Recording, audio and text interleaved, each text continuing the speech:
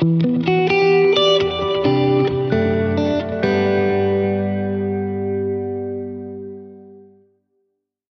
welcome everybody to the second Paramedic podcast. I'm your host Marissa Rose, and if you've just joined us for the first time, I am a paramedic in Australia. I've developed this podcast to connect paramedics to discuss important topics, and for the next few episodes we'll be discussing paramedic mental health. I just want to say thank you to everybody who has reached out to me after the first podcast. I've had such a warm reception. When I've been at work, I've had paramedics approach me and tell me how meaningful it was to them. I've had inboxes on my Instagram from people thanking me for just talking about it and bringing it all to light. And it's allowed people to start talking about mental health, which is the whole reason that I started this podcast. So that's fantastic. Today we're going to be talking about post-traumatic stress disorder. But more importantly, I want to focus on post-traumatic growth. And my guest today is Todd, and he's just informed me that it's actually World Mental Health Day on Sunday and Queensland Mental Health Week next week. So this is great timing. Firstly, just before we start, anything that I or my guests discuss on this podcast are our own personal views and are not a reflection of or in collaboration with the organisation in which we work. This is just a forum to educate, support and connect people with interests in the topics that we discuss. So today my guest is Todd. Is it Wehr? Is that how I? Wehr. Wehr. Yeah, okay. yeah. But you can call me either. Okay. So Todd is actually the director of Priority 1 within the organisation that I work. So we touched on Priority 1 in my last podcast, but essentially this is a service provided to paramedics to help manage their mental health with peer support officers and counsellors. So Todd and I connected, was it last year, I think, when I reached out to you. And I was going to do a little bit of fundraising and raise a little bit of awareness for PTSD. And that's when we actually started talking about post-traumatic growth. And I had no idea what it was at that time. So just an intro to Todd. He's had a career in emergency services for over 25 years. He actually started as an auxiliary firefighter while he studied psychology. And during his time with the fireys, he worked with paramedics and realised how awesome we were. And he jumped the fence over to us. This grew Todd's passion in psychology and understanding the importance of the impact of working within the trauma context and its effect on us. After seeing the effect mental health was having on us as a consequence of the environment in which we operate. During this journey to paramedic mental health enlightenment, as I like to call it, Todd acted as a staff counsellor, a peer support officer, and completed his master's in counselling. Todd, you're still a registered paramedic, I understand? Yeah, still registered, but not practicing. Yep. Probably good for the patients at this stage. And you're also a registered psychotherapist, that's right, isn't it? Yeah. Todd also amazingly was recognised on the Queen's Birthday Honours List in 2016, and you received the National Ambulance Service Medal for your work in supporting ambulance personnel and their families. So that's amazing. Thank you. Testament to you and what you do for us. So just say hello to our listeners and let me know if there's anything that I've missed out. No worries. Thank you. And thank you for having me on today. And I got to listen to the last podcast with Ricky and really enjoyed it. It's put a bit of pressure on me because now I've got to meet up to those high requirements. But hopefully this can be helpful as well. So I'm really happy to be on, and it is really timely given that it is World Mental Health Day on Sunday, and a good opportunity to think about that in the context of taking the time out to look after ourselves. Yeah, so I really didn't know that. So that's fantastic. Great timing. So before we really delve into things, I wanted to mention that this podcast is unedited, guys. So it's going to be raw, real, and maybe a little bit confronting with this one. So just make sure you're listening to it in a safe place. So basically, Todd, when I first started, I think my first year starting this job definitely fundamentally changed me as a human being. It changed everything about me to my core. Just with I was so naive when I started. And so naive, in fact, that I can recall a job that I went to up north when I was posted up north. And I thought the patient had too much coffee. And my partner was like, "No, Marissa, he's on meth. That's ice." And I was like, "Oh, okay." That was very interesting. And I've obviously now quite good at identifying that, but that's pretty much how naive I was. But throughout my time, I think as I've developed as a paramedic, I found it quite easy to disconnect because what Ricky and I touched on last time was when we start this job and we walk into scenes and stuff like that, we've got this cape on, right? And we've got this mask on.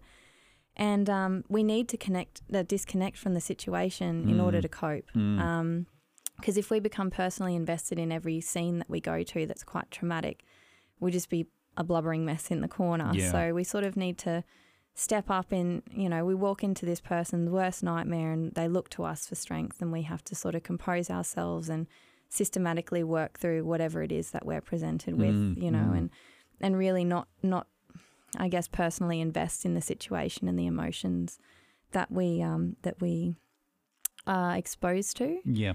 And I think another thing that I've found is it really hardens you, this job, a little bit, and you can struggle, like I definitely struggle to sleep sometimes, particularly if I fall asleep and then I wake up and then I can't get back to sleep, because when you're on a night shift and you fall asleep in the car or whatever, you have to wake up and then you just got to be on for that job. Yep. So I think in your personal life, when you're falling asleep and you wake up, it can be quite difficult to get back to sleep. Yeah.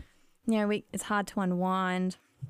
Sometimes we can get a little bit easy to anger. We can be triggered, hypervigilant in just in any situation. Or if we hear like a text tone that's the same as the text tone at work and we're out, it can be quite triggering, and you get that. Well, I definitely get that little bit of a feeling within myself. And even driving around in the areas in which we work, you tend to avoid streets or places that you've been because there's been a traumatic job there, and you don't want to. Even driving here, I avoid part of the Gold Coast Highway because I went to quite a significant jumper with a bad outcome, and I can't drive past that spot anymore at all. And I think with our role as paramedics, we never know, and I think this is something we talk about quite a bit. No paramedic knows when their last job is going to be, and you're only one job away from that last job. And that can be, I guess, a little bit emotionally draining for us. And I think sometimes when I was talking to Ricky last time, when our cup is quite full, we find it difficult to identify that.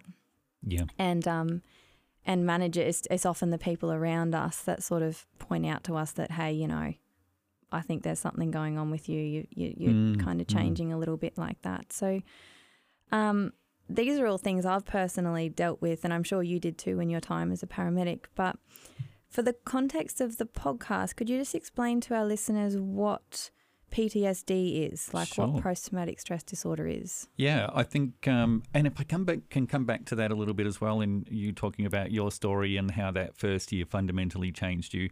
I mean, I think I experienced the same thing. I know I experienced the same thing. And, there's some people in the job that just seem to get all the really big, bad jobs. Yeah, that was me when I first started in ambulance as well.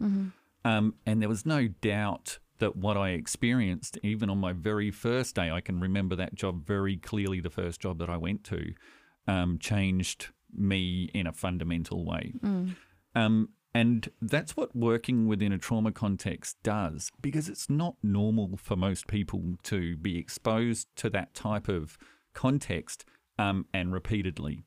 So I think what paramedics do is pretty extraordinary, and it does change who you are. It doesn't always mean that it's going to mean that you have PTSD or that you're going to get PTSD. And I think there's something very different about paramedics in the fact that they decide they're going to become paramedics in the first place, because it's the kind of job that most people go, oh, I'd never do that job. And they wouldn't even consider it. They wouldn't even consider studying it. And I'm sure, the amount of times somebody said that to you would be, a huge amount of times. But I couldn't imagine doing anything else. Yeah. Like, this is me, Yeah. So there's something different, I think, about people who self-select into this occupation. And whether it's based on their previous experiences, whether it's based on their history, or even just their sense of self in going, I might go into a job that's going to deal with loss and grief, that's going to deal with trauma, that's going to deal with human suffering, but I reckon I can do it. Whereas most people couldn't even contemplate it. So there is something different self-selecting into it. Then there's the aspect of the training that you have as a paramedic, and it's a very high level of skills. So you train in those skills. So there's a greater deal of competency that you have. Definitely. In being able to deal with situations that most people would go, yep, that would be way out of my control. So I think that sense of competency, sense of control are really important factors. And I do think, yes, what paramedics often need to do is compartmentalise. So definitely, I have to have a part of me switched off in order to be able to deal with this and maintain my composure and be able to treat the patient in the way that I need to treat the patient. Because if I let the emotions get to me, I can't then provide, what I need to provide for that patient. So I think paramedics can get really good at compartmentalising it. I think sometimes paramedics can get too good at compartmentalising it. Definitely. And then they're not able to touch base with those emotions later on. And also I think there's an element where you need to maintain some connection to your emotions in order to provide patient care, in order to be able to provide what that patient needs when they're really distressed as well. So you need to be able to connect to that to a certain extent, but still maintain, your composure. And then I think it is that element afterwards where it's really important to come back to that emotion, to recognise what's happened for you in that context. That's because quite hard, It Todd. is hard, yeah. I think in a way a lot of times paramedics do it naturally even when they don't know they're doing it. Okay. And I think especially if there's two people in a vehicle, I think it's harder for single officer paramedics. But I think if there's two people in the vehicle, that general banter that you have, the black humour that you have, and that general conversation, sometimes it's about that job, sometimes it's not. But I think that brings us back to the emotion and it brings us back to a human connection. So I think that tends to happen a lot of the time pretty naturally. Yeah. And I think that's really the critical component of peers connecting to each other. So I think connection's a really important component of how we touch base with that. It doesn't mean that we have to really go into the emotion of it, and oftentimes we may not be in a position to really want to do that or unpack that at that time. But it's just that reconnection with some human connection, reconnection with some emotions. And then later on, and I think it's really important that it's when you feel comfortable about talking about it. Yeah, that's a big one, because I find sometimes like priority one, they do reach out to me. Like just last week I was assaulted by a patient, and it wasn't anything majorly significant. I just had a couple of bruises on my arms. Yeah. But and priority one, they did reach out to me, but I wasn't ready to talk about it, so I didn't pick up the phone. Yeah. Yeah, and that's really important because nobody wants to be forced into talking about it when they're not ready. So that readiness has to be about when you're ready. Yeah. And you know that better than anybody else. Yes. Yep. So I've gone on a bit of a track there, but coming back to the PTSD aspect. So I think a lot of paramedics that I talk to always worry about, do I have some PTSD, or I must have a bit of PTSD because of things that I've gone to. That's not always the case, and in fact, it's more rare than what people think. And I think we spoke about maybe not a PTSD diagnosis, but like more symptoms and how. So could you give like a defined definition of PTSD, and then maybe talk about some symptoms that we may have that doesn't necessarily translate into a diagnosis? Yeah. Well, in order to be diagnosed with PTSD, in Australia we use the DSM-5, which is the Diagnostic and Statistical Manual of Mental Disorders, which is quite a mouthful. But and so that you have to actually be diagnosed with a clinician to be able to go through that criteria. And there's quite a lot of criteria to go through in terms of the symptoms that you're experiencing and the impact that it has on your life. So it's got to have a really massive impact on your life, both at work and outside of work.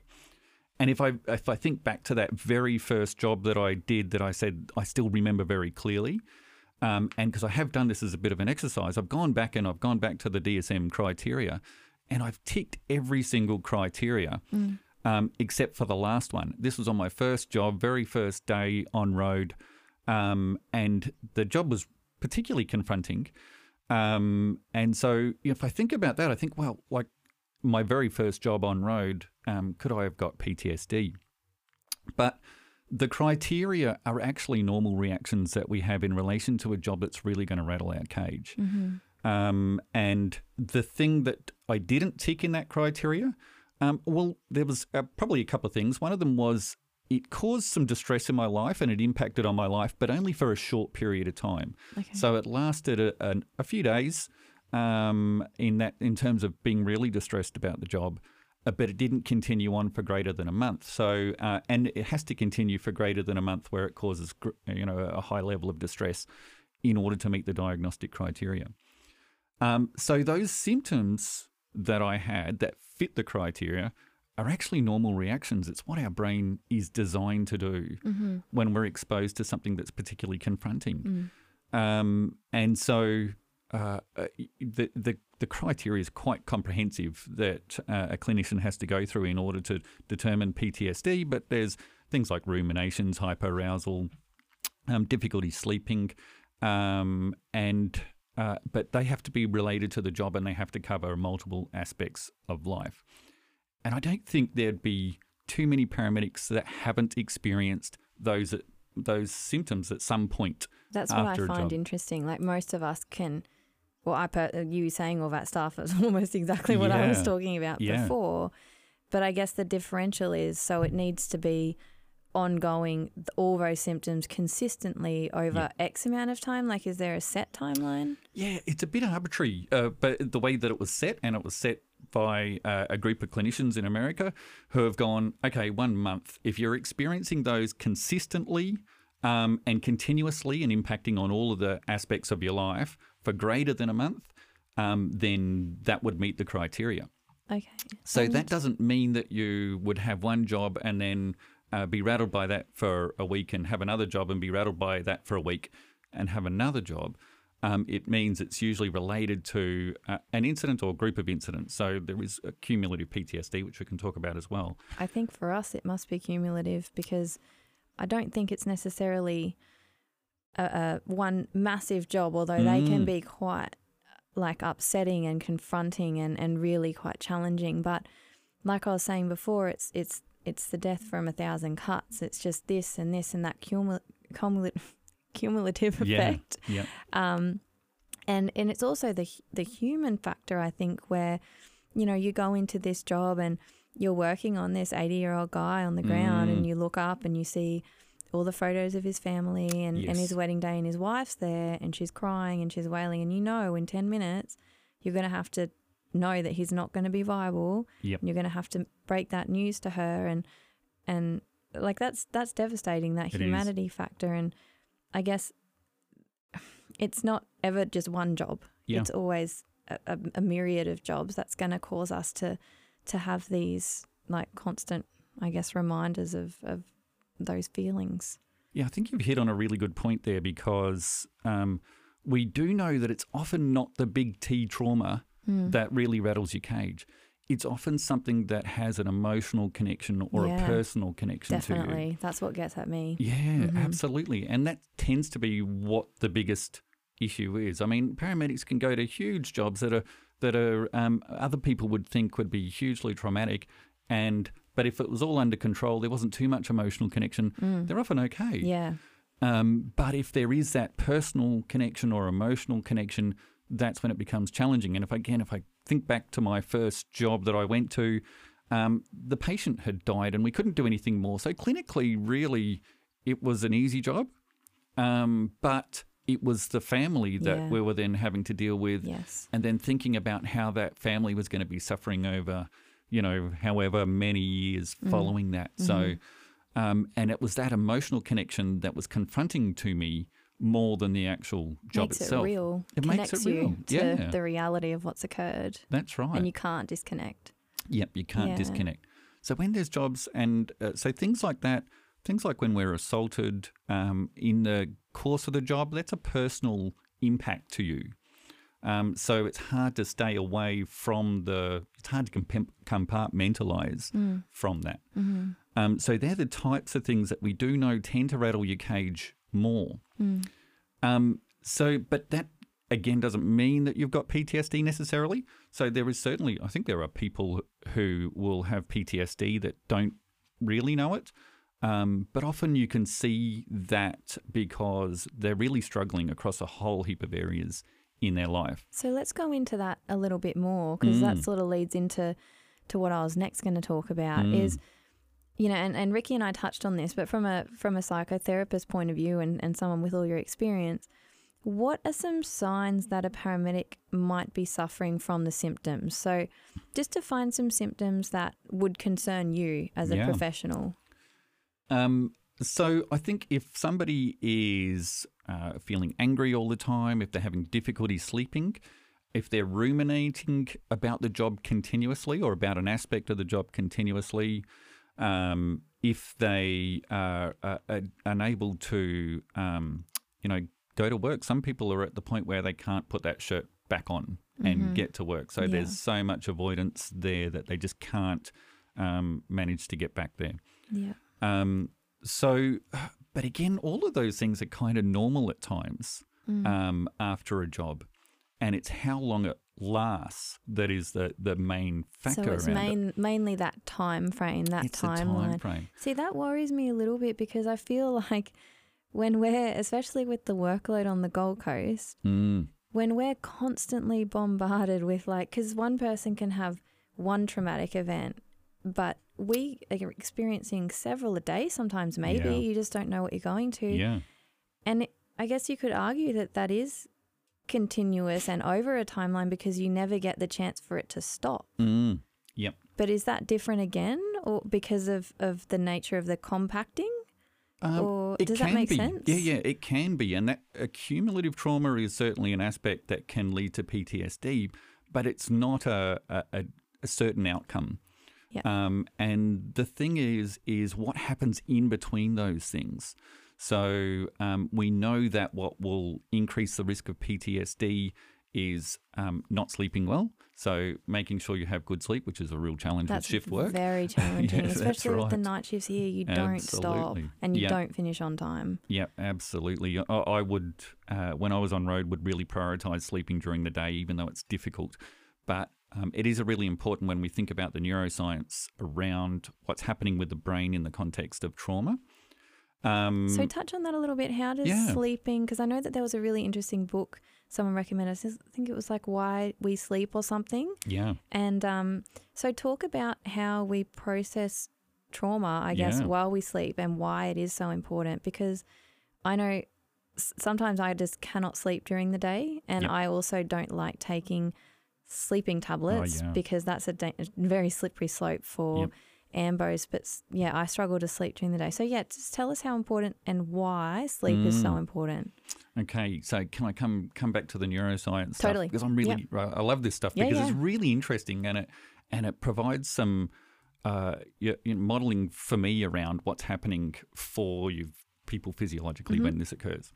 So if we experience something that's particularly traumatic or particularly disturbing to us, then we are going to have a part in the brain called the amygdala. It's going to activate. So the amygdala is deep down in the center of the brain or towards the brain stem, so it's part of the autonomic nervous system.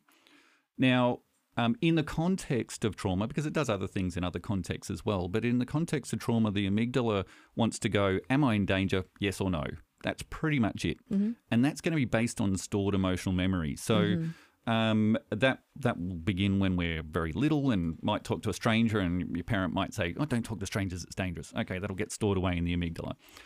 Or I might touch a hot plate and burn my hand, pull it away. Okay, that's now dangerous. That'll get stored away in the amygdala for really fast access, because that happens in a fraction of a second to access that memory, basically. And so I often think of PTSD really is a problem with memory. So it'll get stored away in the amygdala for quick access in the future. We also think that, some of the emerging research around genetics and epigenetics is that we're probably born with information as well that will, activate that amygdala really quickly to keep us safe. So the next part is if that gets activated, so you can visualize it on an fMRI. What's an FRMI? Oh, sorry, functional resonance imaging. So like a little look into the brain through an imaging machine. You can do use an imaging machine to look at the brain, and this is why it's really exciting, because only the last 10 years we've had the technology to be able to really see what's happening in the context of trauma. Yeah, okay. So if we have a look at that, you can see that the amygdala has got a resting potential. It's a bit similar to cardiac muscle, doesn't contract. Okay, yep. And when it's triggered, you'll see an increase in electrical activity in that amygdala. So it increases that resting potential. It'll trigger your hypothalamus, and that will release adrenaline, noradrenaline, and cortisol. Stress response. Yeah, that's your stress response. So, and as you know, that's a normal response. Even if somebody scares you when you're walking around the corner, you'll have that stress response. And that leads to fight, flight, or freeze. So at the same time, there's a part in the brain that sits behind the amygdala called the hippocampus. And its job is to record the narrative of the event. So it wants to record the beginning, the middle, and the end. And hopefully it will record the end and go, okay, this is now over. And I'm now safe. So we can down-regulate all of this hyperarousal from occurring. Concurrently, the blood shifts away from the prefrontal cortex, which is your thinking, logical, reasoning part of the brain, and shunts it back towards the limbic system around this amygdala, around the hippocampus, because your brain's going, we don't want you thinking about stuff. We just want you to go into survival mode, into that fight, flight, or freeze. So that's why sometimes when you go to a job that gets really overwhelming and you think, my brain has gone blank. I can't think of what I need to do next. That certainly happens for me when I'm doing exams and I look at the paper and I can't understand the words on the page. And if I could do a scan of my brain at the time, it's probably prioritizing my limbic system. The blood flow will be there and I'll have a decreased blood flow to my prefrontal cortex, that thinking, logical, reasoning. So now, this is a long way of getting around to the sleep aspect too. That's very interesting though, you're going, yeah. So the hippocampus, in most instances, that will reach the end of the narrative. And if we think about when we're driving along in a car and we slam on the brakes because somebody slams on their brakes in front of us and we just miss them, the hippocampus will go within a fraction of a second. It'll activate. It'll go, yeah, there's the beginning, there's the middle, and it's now over with. We'll normally take a deep breath. Yeah. We'll still feel that hyperarousal occurring for a bit, but our brain will start to go back to normal and go, Good okay, example. This is okay. Mm-hmm. Now, the problem or the difficulty with the context of the work that you do as a paramedic is that it's not easy to create the end of that narrative at times, which is why those emotional types of jobs or those ones that have a personal connection is going to keep that part of the brain activated, that limbic system activated. That makes sense, yeah. Because your hippocampus is going, this is not over yet. I could still be in danger, or somebody close to me could still be in danger. Okay. So your brain's always going to err on the side of safety for you to keep you alive or those close to you alive. So it'll keep that process activated. It'll keep the hippocampus from closing off the narrative. Yeah. Now, the other things that can make that occur even more so is when we are exposed to something again straight away that might be confronting to us. So that could be another trauma, or it could be somebody yelling at us for something. Yeah. It could be getting home and having an argument. So there's a whole heap of things that might keep that process going. One thing the hippocampus is not good at doing is separating those separate events, and it will just throw it in there. I often think, I say to people, it's like cutting up pieces of string, chucking it into a box, and it gets tangled. So the more that it gets tangled, the harder it is to untangle. So that's what can then occur for the symptoms of fight, flight, or freeze, which is basically what PTSD is, from continuing on for longer than just that short period of time. Right. And it's not always a logical process, because sometimes you go to a job and you think, why am I so hyper-aroused around this? Why am I feeling like this? Yeah, totally. But there's something about it then has a personal connection. And I often think, like, I drive down the Bruce Highway every morning and get stuck in traffic every morning. And so often I notice, I'm having a hyperarousal response. I'm having that sympathetic nervous system response where I'm feeling my heart rate increase. I'm feeling my rest rate increase. And then I'm thinking, why? I'm not going to die. Like, I'm safe. I'm in traffic. There's nothing that's going to cause danger to me. there's not going to be anybody at work looking at their watch going, oh, you're 5 minutes late or 10 minutes late, and very rarely am I late. So there's not a logical thought process that I'm going to be in danger, but there's something there in my amygdala that's stored away that says you need to get there on time. So after some therapy, I think what that's about is actually trying to log on to a vehicle on time. I get when you're describing that, I'm like, because we have to get to work, for everyone who isn't an AMBO, we have to get to work early to check the car, to check the drugs, to make sure that we're prepared for absolutely anything that we could be confronted with. And if we're not there early, you're late. Yeah. And then that's someone's life. Like, that's really quite stressful. That's right. And one of my very early jobs was we didn't have time to check the vehicle, and we got to the patient, we didn't have the equipment we needed. And that was terribly distressing. Absolutely. So I think that also is part of what's then stored away in my amygdala. You need to get there early. You need to be able to be organised in order to keep somebody safe. Yes. And so logically I know nobody's in danger. But so interesting. Emotionally my brain's going, somebody could be at danger. So then if I come back to then, lots of those other stressors in your life might keep the hippocampus tangled up. And so oftentimes when people have got financial difficulties, relationship difficulties, we can be more susceptible to having stress reactions like this because, again, it's those pieces of string that are cut up and put into the hippocampus.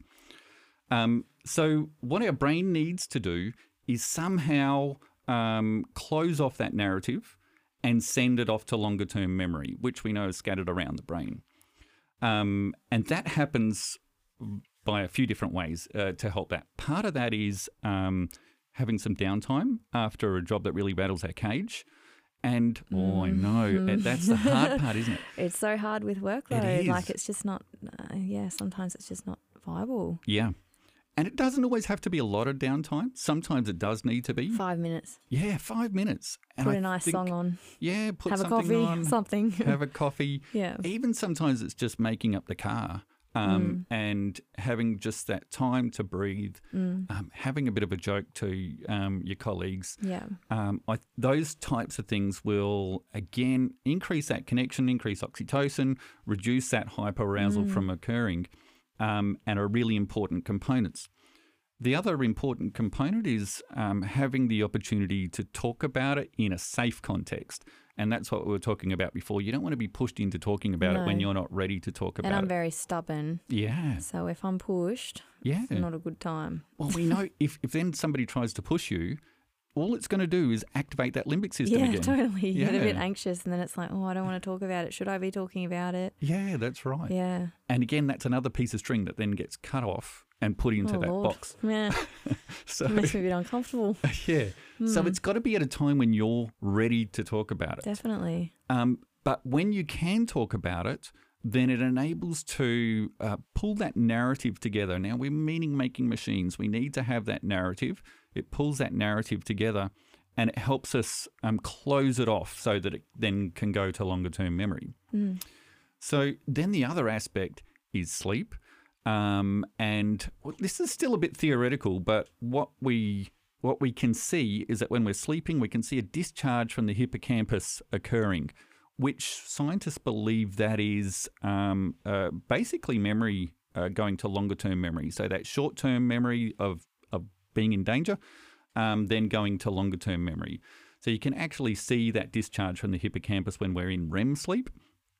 And you mentioned sleeping tablets before.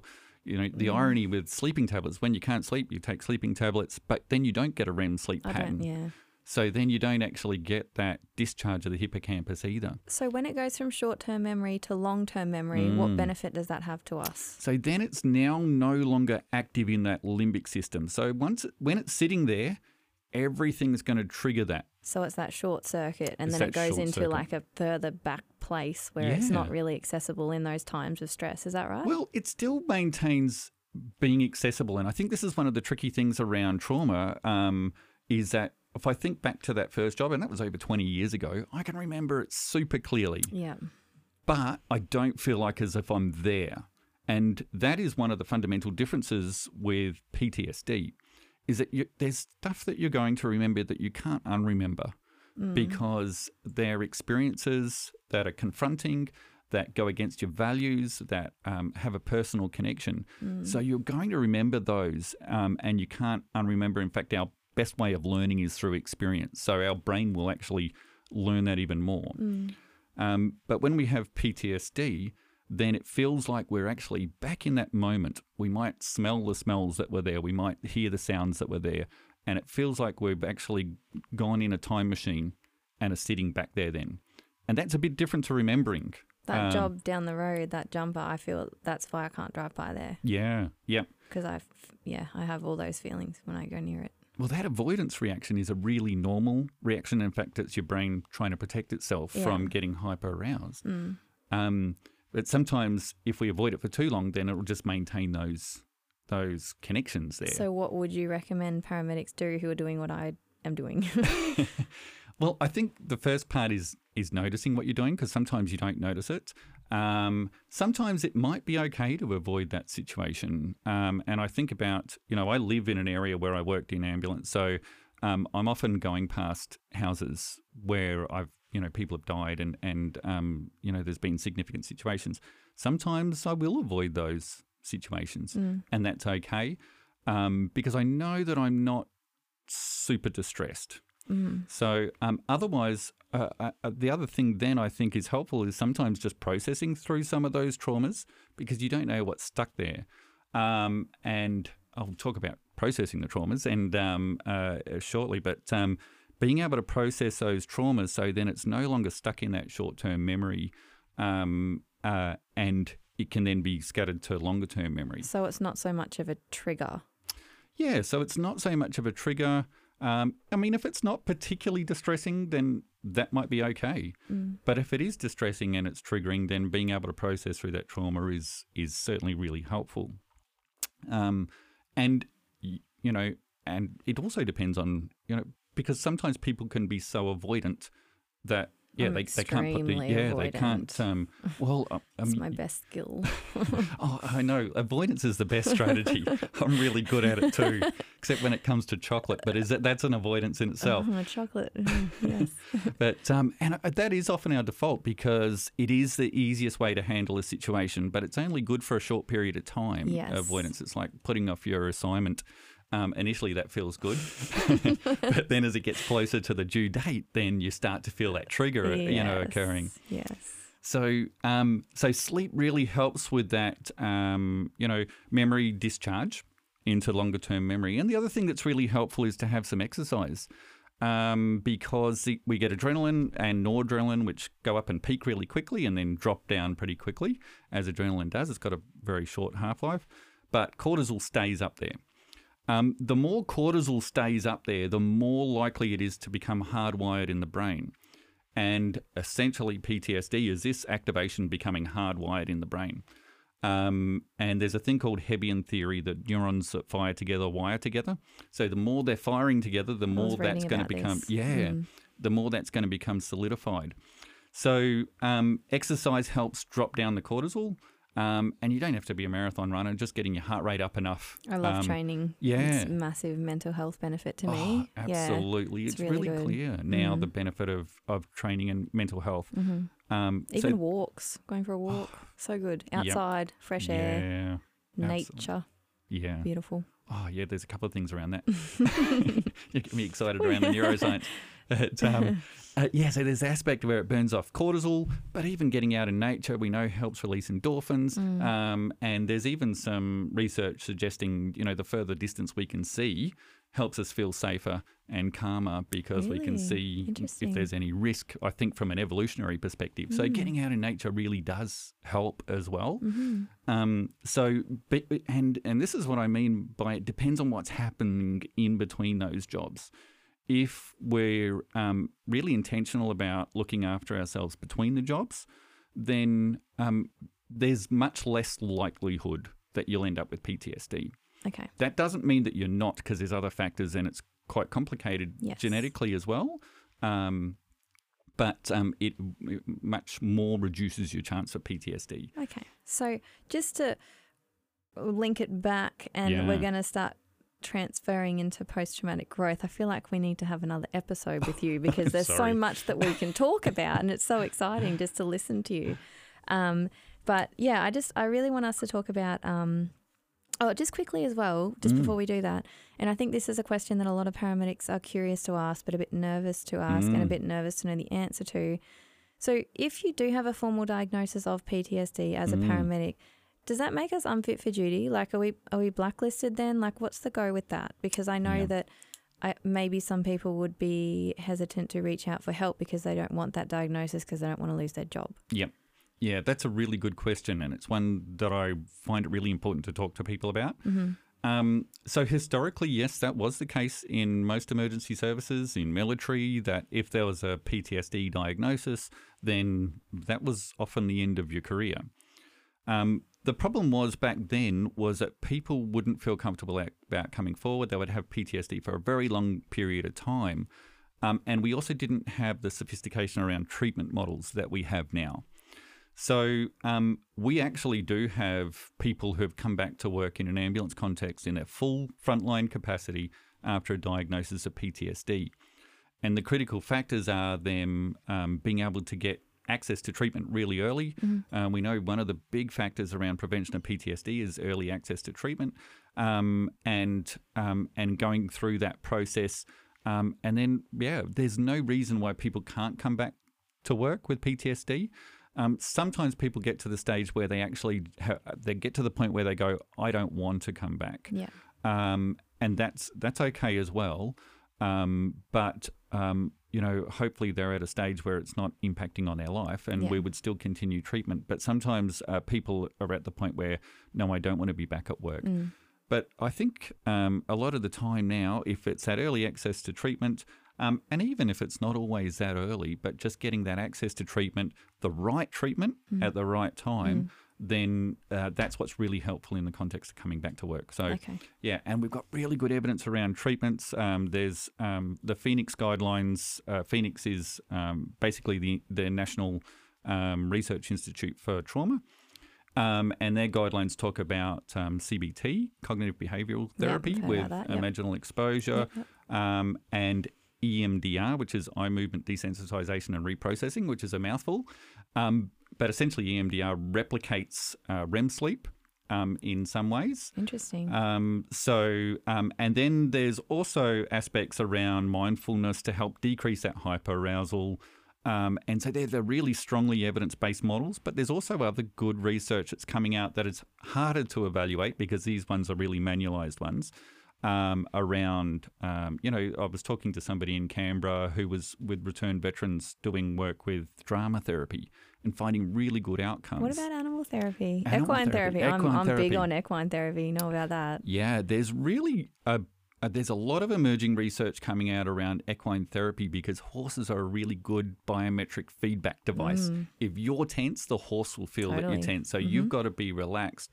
So there's lots of really good work coming out around equine therapy and used in conjunction with cognitive behavioural therapy or other types of therapies as well, because it is so good at just being able to measure your level of hyperarousal and you having that ability to control that hyperarousal.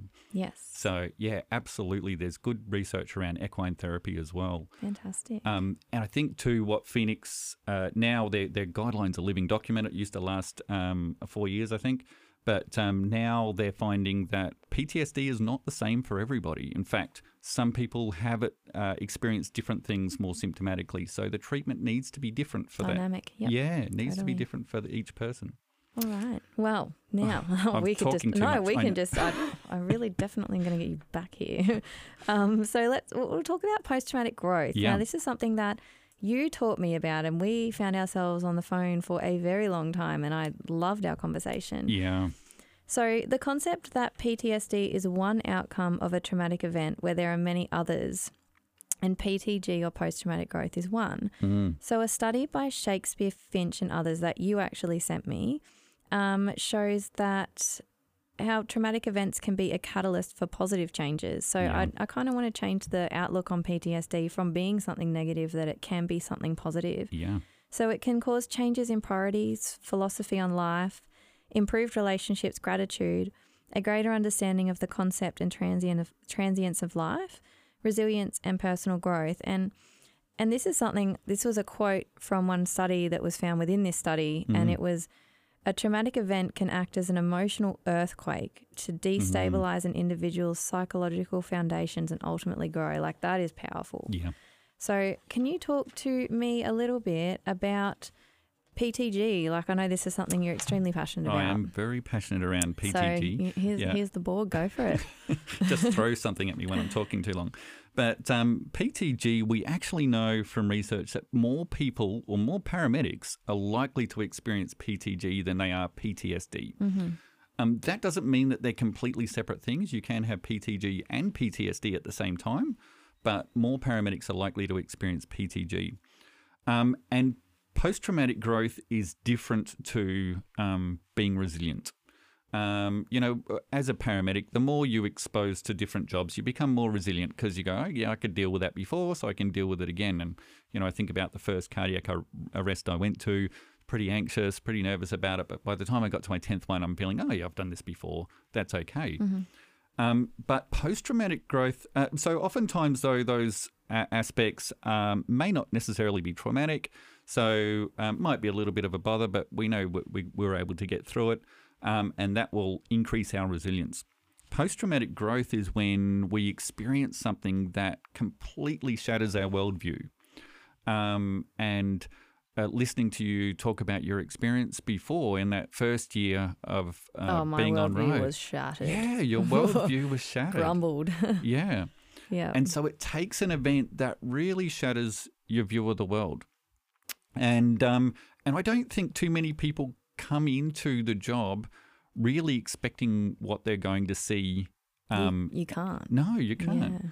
So there's oftentimes, it is a case of when that happens for people in terms of they experience something that just shatters their view of the world, of how things should be.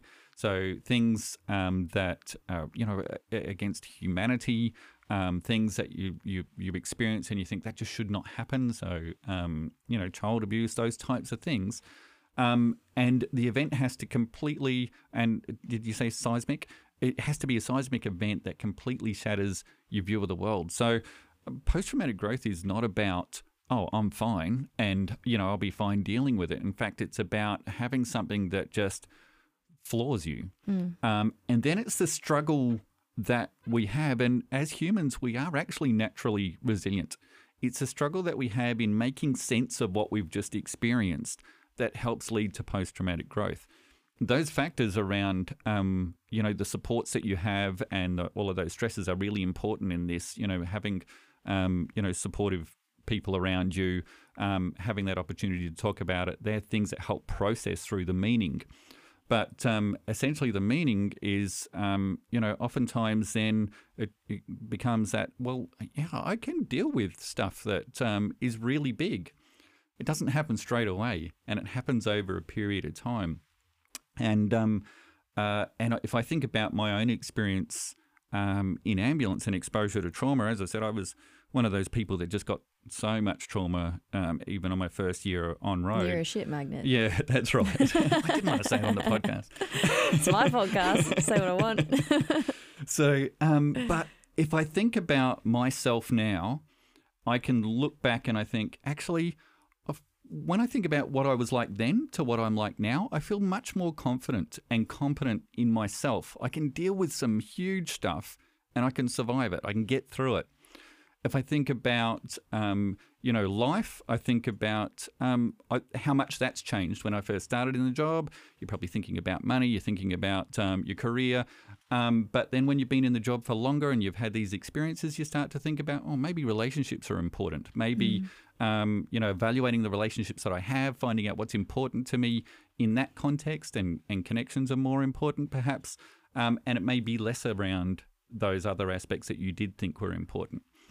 I think it brings you into a deep state of contemplation as well. Like, I definitely contemplate the meaning of life quite often after a significant job. You go to something and it's just like, man, it'll floor you and you just really go into deep contemplation, I think, as well. Tell me about that.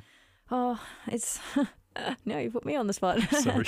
I think you just, like, you go to something and it's really significant and it can have a personal effect on you, and then you just kind of think, man, what am I doing with my life? What's the meaning of my life? Yeah. How can I guess, why am I here? What am I meant to do? Am I doing enough? Am I happy? Yep. What is important to me? What am I not doing enough of? Like, I get really deep after a big job, I think. Yeah. And that can also be a little bit overwhelming as well. Oh, yeah. Yeah. But it's those questions that you ask yourself that can lead to post-traumatic growth, because if you just, humming along happily in life and nothing ever happens, you don't tend to ask those questions. But it takes something to happen to start thinking about, well, what is important to me? What is it that I need in life? And that's what leads to the post-traumatic growth aspect, there is that thing, okay, some things are more important than I thought they were. And, sometimes relationships break up because of it, but people are evaluating, maybe this relationship wasn't healthy for me to start with. So it's that evaluation of relationships. It's about that appreciation of life. And so often when you talk to paramedics, they go, oh, yeah, I get that. Like I have changed over time in the context of the work that I've done. There's an opportunity to think about new possibilities, and that's exactly those questions that you were asking yourself when you said you get down deep after something's really rattled your cage. And for some people as well, there's a change in spiritual growth. So whether definitely, I can relate to that. Yeah, and it doesn't necessarily mean that it's an organised religion. It could be a sense of something greater, or it could be nature. It could be an aspect of that. And so the research around post-traumatic growth now, as I said, is much more likely in paramedics than negative trauma symptoms. But it's also been demonstrated in refugees, people from countries who have experienced huge amounts of trauma. It's also been experienced with cancer survivors. It's also been experienced with, domestic abuse. That all of those situations actually can lead to post-traumatic growth. And that sense that, I can deal with this now. And so I am really passionate about it, because when I think about it, I think, I've definitely experienced post-traumatic growth. That doesn't mean it was easy, and it's a really hard road. It's hard, it's tough. I've gone through a lot in the past 2 years, particularly around this, and I think that's why you and I connected so much on the phone. Yeah. Because I could relate to so much to what you were talking about. But I think post-traumatic growth allows you to really go within yourself, and I think understanding mindfulness and I guess spirituality and learning how to be still and an appreciation and gratitude and all these sort of really important things, that because you can get down in the dumps after a big job and beat yourself up and all this sort of stuff, or you can learn from it and grow from it. And I guess going to big jobs definitely gives you perspective, and it allows you to be grateful for the things that you do have, because we do see the fickleness, if that even is a word, of life. It is now. It is now. But we see how transient life can be, and how it can just be gone, and people's worlds can shatter in a second. And I guess it gives you that perspective to be grateful and live life in a way that's meaningful to you. Yeah, that's part of those questions that we ask ourselves after those things, that, people younger than me have died that I've been to. So it's those questions, well, I've got to appreciate life now while I've got it.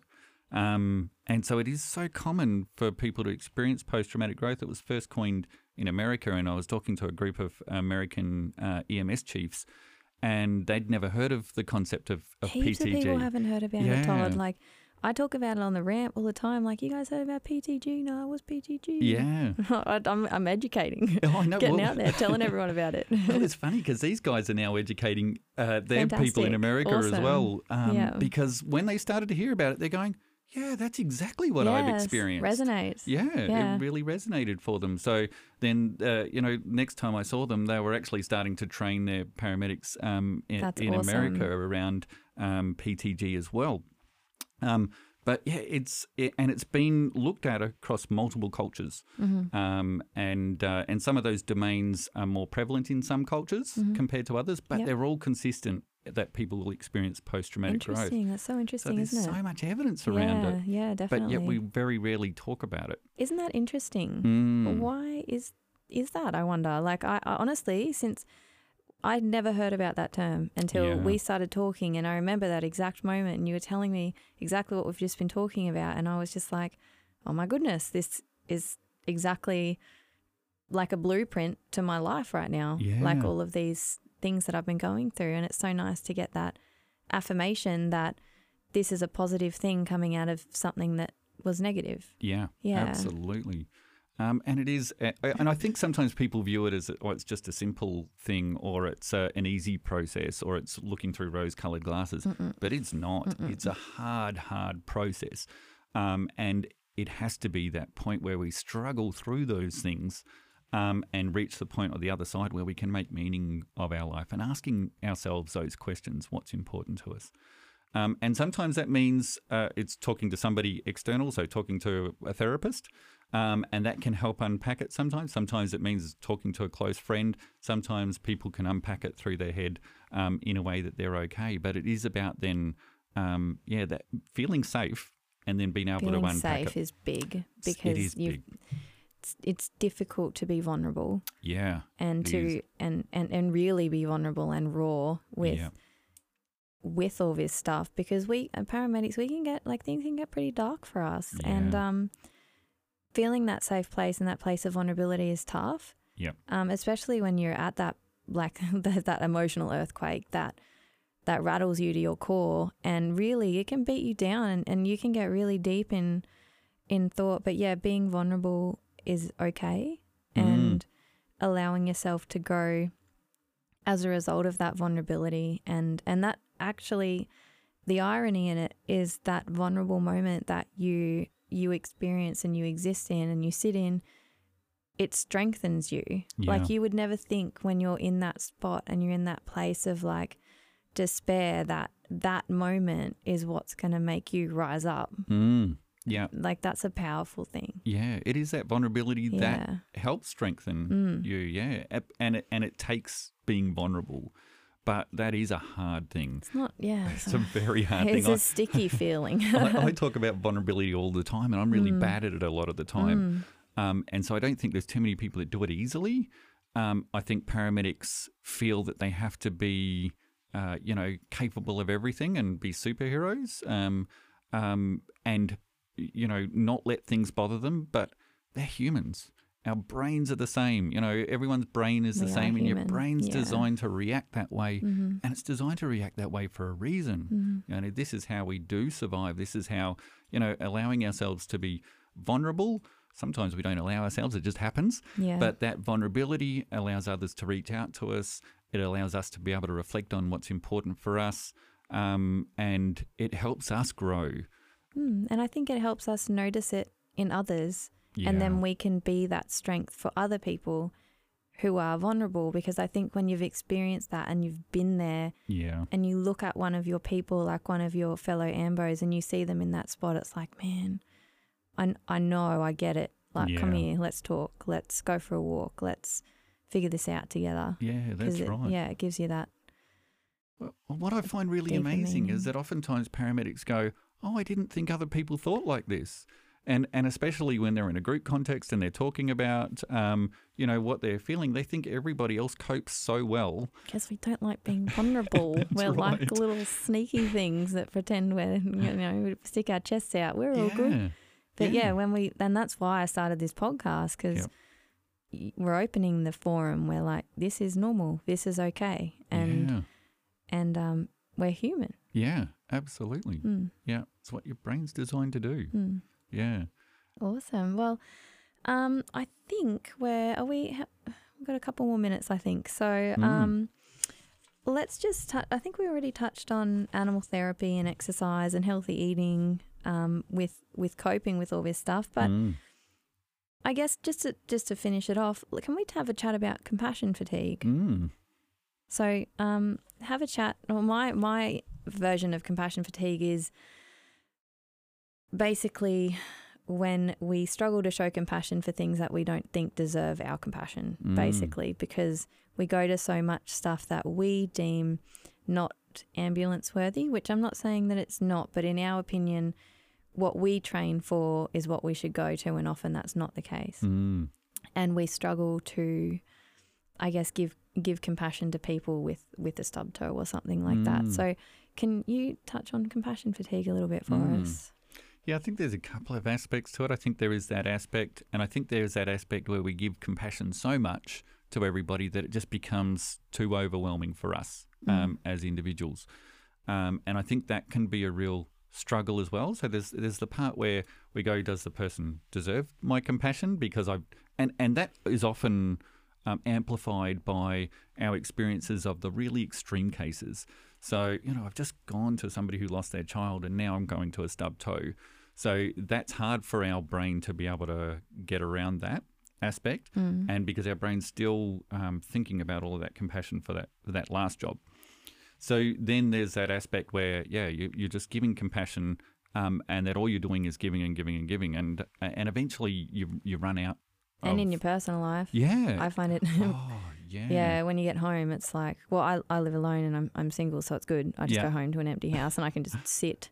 But I can understand people with families and they go home and then there's that expectation that they have to give that part of themselves to their family and they're just exhausted from work.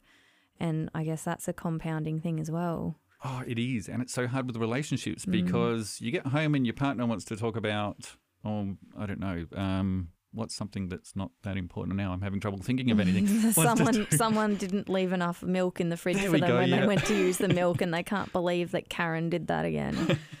And it's difficult. It's just you can't relate. Yeah, you can't relate because you're thinking, you're complaining about milk and I've just been to somebody who've lost their family, or lost their family members. So, but for the person who's saying about the milk, that is a big deal for them. And they often don't then recognise that it's what you've been through because you may not have talk about it. Yeah, that's right. You might not be able to even disclose that. So that can cause some real difficulties with relationships. And then there's that compassion that becomes hard to give at home. Not so much compassion fatigue, but that is then that compassion that becomes really hard to give at home. And then your partner goes, you're never giving me, what I need. So what's a tip that you can, we'll have to wrap up in a minute, but what's a few tips that you can give for paramedics in that situation, like with their partner or what's some feedback for, with that? Yeah, I think it's really important. I think it's really important that partners have information around what it might be like for their partner as well, particularly if they don't work in a health context. So, and I think it's important to have that conversation where you can say to your partner, look, I just can't talk about this now. I've had a really big job and I can't really talk about the detail. But I just want you to know that I've had a really big job and it's hard for me to engage in that. So Communication, yeah. That's right. Which is not always easy either. No. So, and especially when there's emotion tied up into it. Totally. And if you've been to a big job, there's probably emotion tied up for you and there's emotion tied up for your partner. But being able to have that communication in a way that is consistent. So, sometimes your partner might be able to hear some of the detail because they work in a health role or they work in a emergency services role. But oftentimes people go, I used to tell my partner that sort of stuff when I first started, but realised pretty quickly that that was too distressing for them. Too much, yeah. You can't share it. So, but being able to have something that you can say, look, I've just been to some terrible jobs today. I don't think I can deal with, I just need to sit here. Yeah. I just need to put sit 10 minutes. Netflix on or whatever. Yeah, totally. Yeah, and have that time. Communication is a bit of key for that. But the self-compassion stuff. But then I think you can't keep giving to people if you don't give to yourself as well. So, and I think that's one of the antidotes. I think that'll be a whole nother podcast. I know. I'm going to get you back here, but we're going to have to wrap up, I think, because we're pretty much on the time now. But thank you so much, Todd. This has been amazing. I'm sure our listeners will want you to come back. It's been very interesting. And I hope everyone's enjoyed it. So you can follow us on the Paramedic Podcast. That's at _Paramedic Podcast on Instagram. And all of our stuff is going on Spotify. So we hope you enjoyed it and we will talk to you soon. Thanks for having me. No worries. See you later. See ya.